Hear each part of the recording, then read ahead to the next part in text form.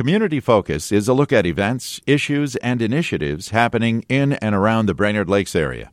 Community Focus is produced by Hubbard Radio Brainerd and broadcast locally on 106.7 WJJY. Good afternoon and welcome to Community Focus at JJY. I'm Ken Thomas along with Tess Taylor, and today we have guests from Crow Wing County with us today. We are visiting with Crow Wing County Administrator Tim Houle, and Jory Danielson also joins us, Crow Wing County Highway Maintenance Supervisor. Gentlemen, welcome to Community Focus. Thanks for having us. Yeah, thank you. Tim, you brought a guest. I did, and so Ken and Tess, every time I bring a guest, you know that I've brought the person who really knows what's going on. And Jory is that person for us on highway maintenance. He's been with the county for quite some time, and he's the guy that makes the call on when the snowplows go out. So given this morning's weather event, I thought we should come in here and give you a midwinter update on the snowplow season. Yeah. It appears we're not done yet. Apparently not, huh? You know, we've had our friends from the State Highway Patrol and local Towards Zero Death folks always talk about giving snowplow drivers plenty of clearance, but now we get to talk to you about all the other nuances of heading out in those massive machines. And I understand they're pretty high-tech, actually, aren't they, Jory? Yeah, we have a lot of technology in our trucks. We have GPS technology that shows where our trucks are at all times. And also the material that they're putting down and the rate that they're putting it down at and where they're putting it down. Yeah, and what they put down, that's changed a lot over the years, hasn't it? It has. It used to be a sand-salt mixture, and now with these new technologies that we have, we've switched more to salt. We get quicker melting times and better return of the road to black driving surfaces. And so how do you make the determination, Jerry, about what rate of salt to put down? Because I think maybe the listeners would think you turn it on and you turn it off. It's a little more sophisticated than that. Yeah, we use charts that have been developed from MnDOT and also ones that we've developed in-house that we watch pavement temperatures to see what they're currently at and what they will be doing over the next 24 to 48 hours. Wow. And that is what we set our rates to, and each truck has an adjustable rate. So if it's colder in the morning, we might have to turn it up a little bit to start the melting, and as the sun comes out and starts to warm the pavement, we can turn it down and start using less. Now, I'm going to ask, because you say you watch pavement temperatures. Are there sensors here and there around the county? Yes, actually all throughout the state. MnDOT has road sensors that give forecasts even of what they anticipate the road temperatures to be. So we monitor those sensors. We can see what it's doing anywhere in the state, and we usually watch out west as what's coming towards us.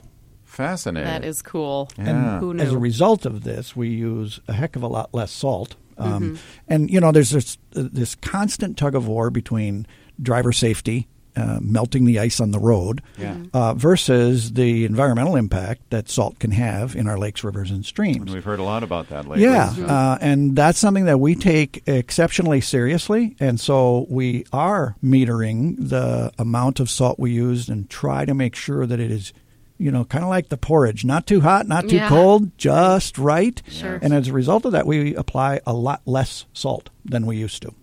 That's good. Yeah, and we're seeing that, it used to be that just turn it on and go. That's not the case. We can get better results by turning it down sometimes, depending on traffic. Traffic also helps. The more traffic, the better that salt works and is activated. So we also take that into account when we're making that decision. Mm-hmm. Yeah. So do you know how many tons of salt you go through in an average winter around the lakes area? This last year it was right around 3,800 tons of what we applied, and that's been historically about where we're at, a little less than a few years ago. Each winter is dependent on the type of event we get. If we have rainstorms or ice storms in the middle of winter, that's really hard on us. This year, fortunately, we had one, and it was pretty short-lived, and the temperatures came up, so we didn't have to apply a whole lot of salt, and we were able to get the roads back to bare drive lanes and continue on. But in the past, we've had weeks on end where that ice fell, temperatures dropped below zero, and salt is ineffective after 15 degrees. Is that what it is? Okay. Yeah. Because people always ask, why aren't they putting down salt? Because, I mean, sometimes it's the wind. I know there's a whole bunch of factors. But wind, road temperature, and just the factors of what time of day it is even can determine whether we use salt or whether we use just sand at intersections. Wow. Fascinating. How large a fleet do you actually have in the county? We have 16 snowplows. Okay. And you're the guy that determines when they go out, or is there a state standard, if you will? No, we make the call based on weather and what it's going to do. We have one shift of 16 drivers, so we have to be mindful of their time and trying to provide a service to the public without overextending our crew to make sure that we are providing that coverage throughout the day, mainly when the heaviest traffic is on the road, and then be able to come back in and start over again with adequate amount of rest. Yeah. Because I've heard people talk about, it's got to be 3 inches or more, and that's not necessarily the case. It more depends on conditions. Yeah, and we have priorities and targets and goals set up for all our county roads. And depending on what road it is, we have a certain amount of time that we have to have it plowed by the time the event ends, and then get a bare wheel path through it.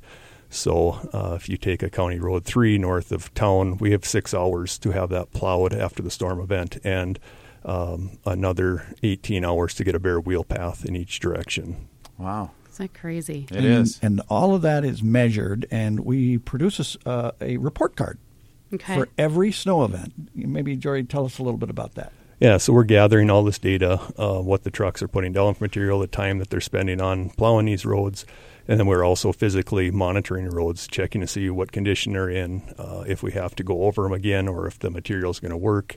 Mainly just checking for roadway safety. And then we compile all that data, put it in a report, and that report is produced within 5 days after the event,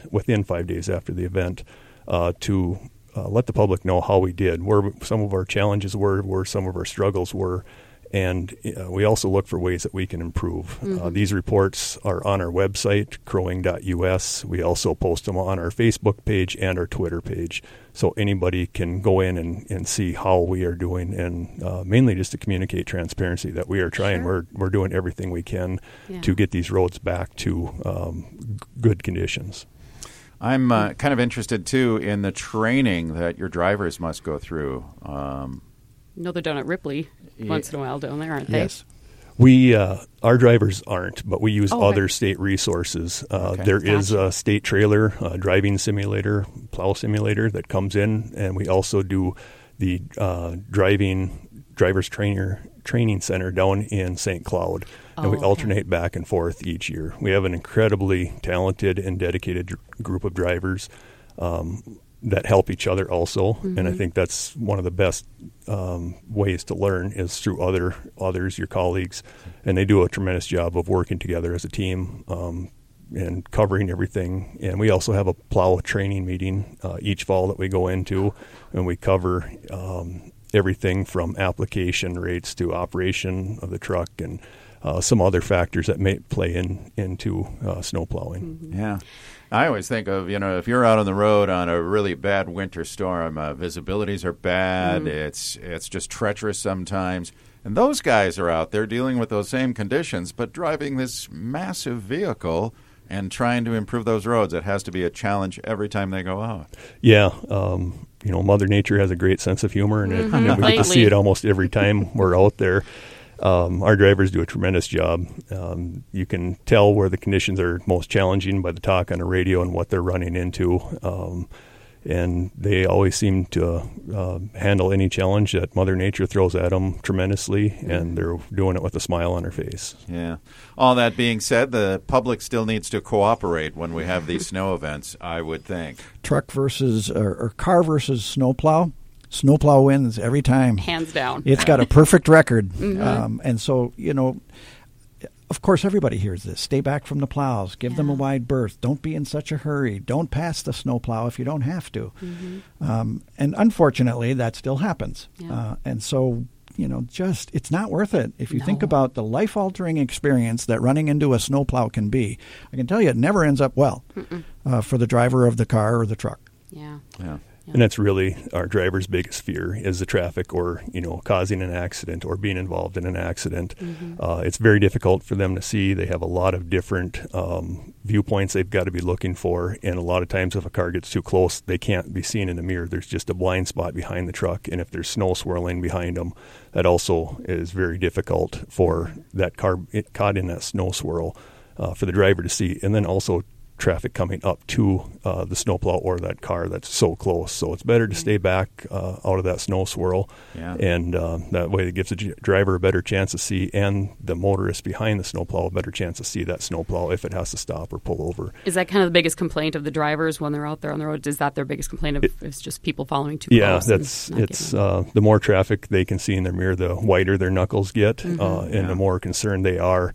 And we hear almost every event we have that, someone passed them and almost caused an accident, or someone passes a plow and spins out in front of them because they're plowing a road and making it better. But when they get past, the road isn't that great, and people end up losing control. And our trucks only go, up to 25 miles an hour when they're plowing. Usually it's much less than that. The slower they go, the more contact that blade makes with the pavement, that cuts more ice and snow off of it and allows the material to work quicker. And it also, by going at slower rates, that material stays on the road and it doesn't bounce off the road into the ditches or on the shoulders, where it's ineffective. So that's one reason. That's the number one concern or complaint I guess we hear is, your plow truck was going so slow this morning it made me late for work. And I just say, sorry. Oh, man, leave earlier. Is that what you tell them? No. I just say sorry, but they're doing their job. For safety, we want them to go slow. Yeah, that makes sense. The other aspect I think of, because I know one of the last snow events we had was on a morning when I had to set my recyclables and garbage, and you have to deal with that too, don't they? Yes, mailboxes and garbage cans. We know what day, or I guess the drivers know which day garbage pickup is on their route, and I've even heard it in the morning that, okay, I'm going to have to go slow, and I'm going to have to probably go back over the road because all the garbage cans are going to be out to the shoulder and in my way. So we've asked folks to try to keep their garbage cans back at least 5 feet from the edge of the road, and that also prevents them from getting knocked over, which no one likes to have their garbage knocked over. Our drivers don't particularly like knocking people's garbage over, because it's not great customer service when we're knocking people's garbage cans over, and that's what we pride ourselves in. And those are nuisance issues. Right. I think the number one fear for our snowplow drivers that I've heard is that they could have an injury, that someone else could be injured on their route. If you pass the snowplow, you spin out in front of it and you cause an accident with the snowplow. That's their worst fear. Right. And they have to live with that, knowing that, and it's not really their fault. So, So, we ask people to go slow. Jory, what could you tell us? Give us a recap of this past winter season. The biggest, we had our first snow plow out October 5th, which is the earliest in my time here, and the earliest that anybody can remember. So that was a little bit unexpected. We had the plows ready to go. We have them all ready by October 1st each year. I know Tim reminds us of the Halloween storm every year well before. So there was a lot of public works facilities that got caught flat-footed. Oh, yeah. And never again. Yep. So after the event started, we got rolling, and it seemed like a pretty easy winter going through November and December with just a few. But then after Christmas, it let loose, and we had pretty much nonstop plowing from Christmas time all the way to the middle of March, with and the second half of January, all of February, and the first half of March. We were out almost every day, it seemed like. If we weren't plowing, we were removing snow, trying to clean curb lines, so we had more room. We also didn't have the midwinter melt that we typically get where the snow will settle. It just never warmed up enough to do that, so the snow just kept piling up. And I don't remember ever seeing the ditches as full as they were. They were incredible this year. Yeah. Great. I think Mother Nature just went on a bender after Christmas. And you mentioned, too, I noticed in my neighborhood we had a couple of very large piles around the corners, and they were later plowed back. That's your crew doing that as well? If it was on a county road, we did try to remove that snow, open up the intersections to create better sight distance. That was another fear of ours, and I think we were trying to do that for a month, but it kept snowing, and we couldn't get out of the plows on the road to push some of the intersections back, and we had a lot of banks that were getting very high and becoming a safety concern for us. So the second we finally got a break in the action, we sent crews out, and that's what they did in between snowstorms, was trying to push that snow back and create better sight distance. Yeah. Coming down 371 a couple times when they were removing some of that snow out of the median, it's quite the sight to see when you come around a corner and there's a fleet of all of them sitting there and they're shooting, and got one digging and you got one shooting, and they're all just lining up moving that snow. It's quite the process. It's neat. A lot of people don't get to see that at that hour of the morning, so it is something to behold. So what about, give us the financial recap. It's, this is one of our significant expenses. And so tell us how that turned out this past winter. Well, so far, we're just a little bit over $1 million spent on snow plowing, snow removal in Crow Wing County. Last season, we were at $1.14 million is what it cost the county to perform snow removal. We had those April snowstorms last year, so I'm just going to knock on wood here that we don't see that again. Ken, get away from my head. And then I'm fascinated, too. One last thing. You mentioned earlier MnDOT. I mean, there's people that are doing research. Science is involved in figuring out how to fine-tune all of this constantly. And I would imagine even on, like, blades on the end of your plows and so on, that's probably changed over the years. And yeah, there are number of different options.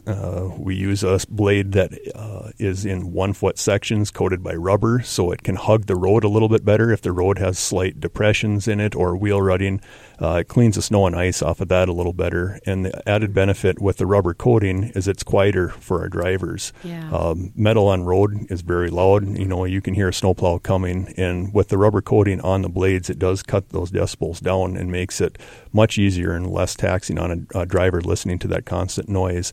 There's also many products out there. A lot of companies are trying to be the new one in town that's got the new latest and greatest. So we're watching MnDOT. We're talking with MnDOT and other municipalities and our counterparts in other counties around the state to see what they're doing, listen to what they're doing, and trying to do the best. If we can reduce chlorides, that's our number one goal after public safety. So we're also trying to do that. There's a number of products out there.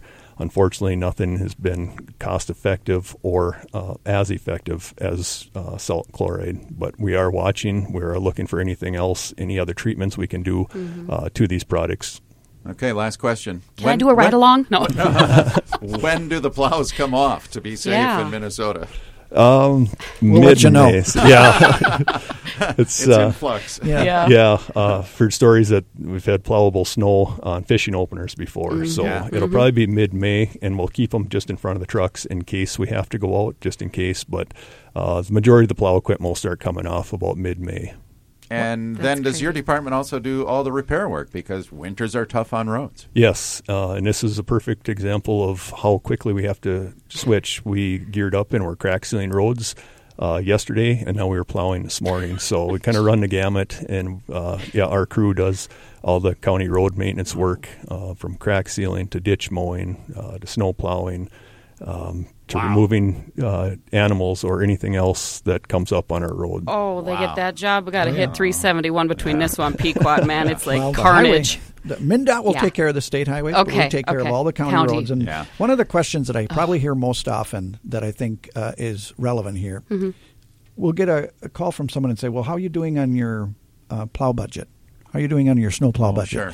And the question kind of infers that there's might be amount? That there's a budget limit at which we would no longer have money and would have to stop snowplowing. Forget it. Wow. There is no amount of snow that will stop us from plowing. And we've been in this business 100 years, and so peaks and valleys. And so we do make sure that we retain enough resources to handle the worst of winters. And then there are other winters where it's a light winter and we build it up. Last year in Crow Wing County, it cost $39.90 per household for snow plowing. That's pretty affordable. That was the entire season. That's cheaper than calling the guy to come do your driveway in one day. One time. Yes. And so, we also think it's a pretty doggone good value. Yes, it is. Of course. All right. And we appreciate it, too. No doubt. All right, we've run out of time, but I'll tell you what a pleasure talking with you today, Jory, and finding out more about this whole process of taking care of our roads. What a pleasure. Thanks for being here, and thanks for what you do. Yeah, thank you. Thanks. Tim, as always, thanks for being here as well, and we'll see you next month. Thank you very much. Tim Houle is the Crow Wing County Administrator, Jory Danielson, the Crow Wing County Highway Maintenance Supervisor. I'm Ken Thomas, along with Tess Taylor, and that is today's edition of Community Focus. And don't forget, Community Focus available anytime on our website at 1067wjjy.com.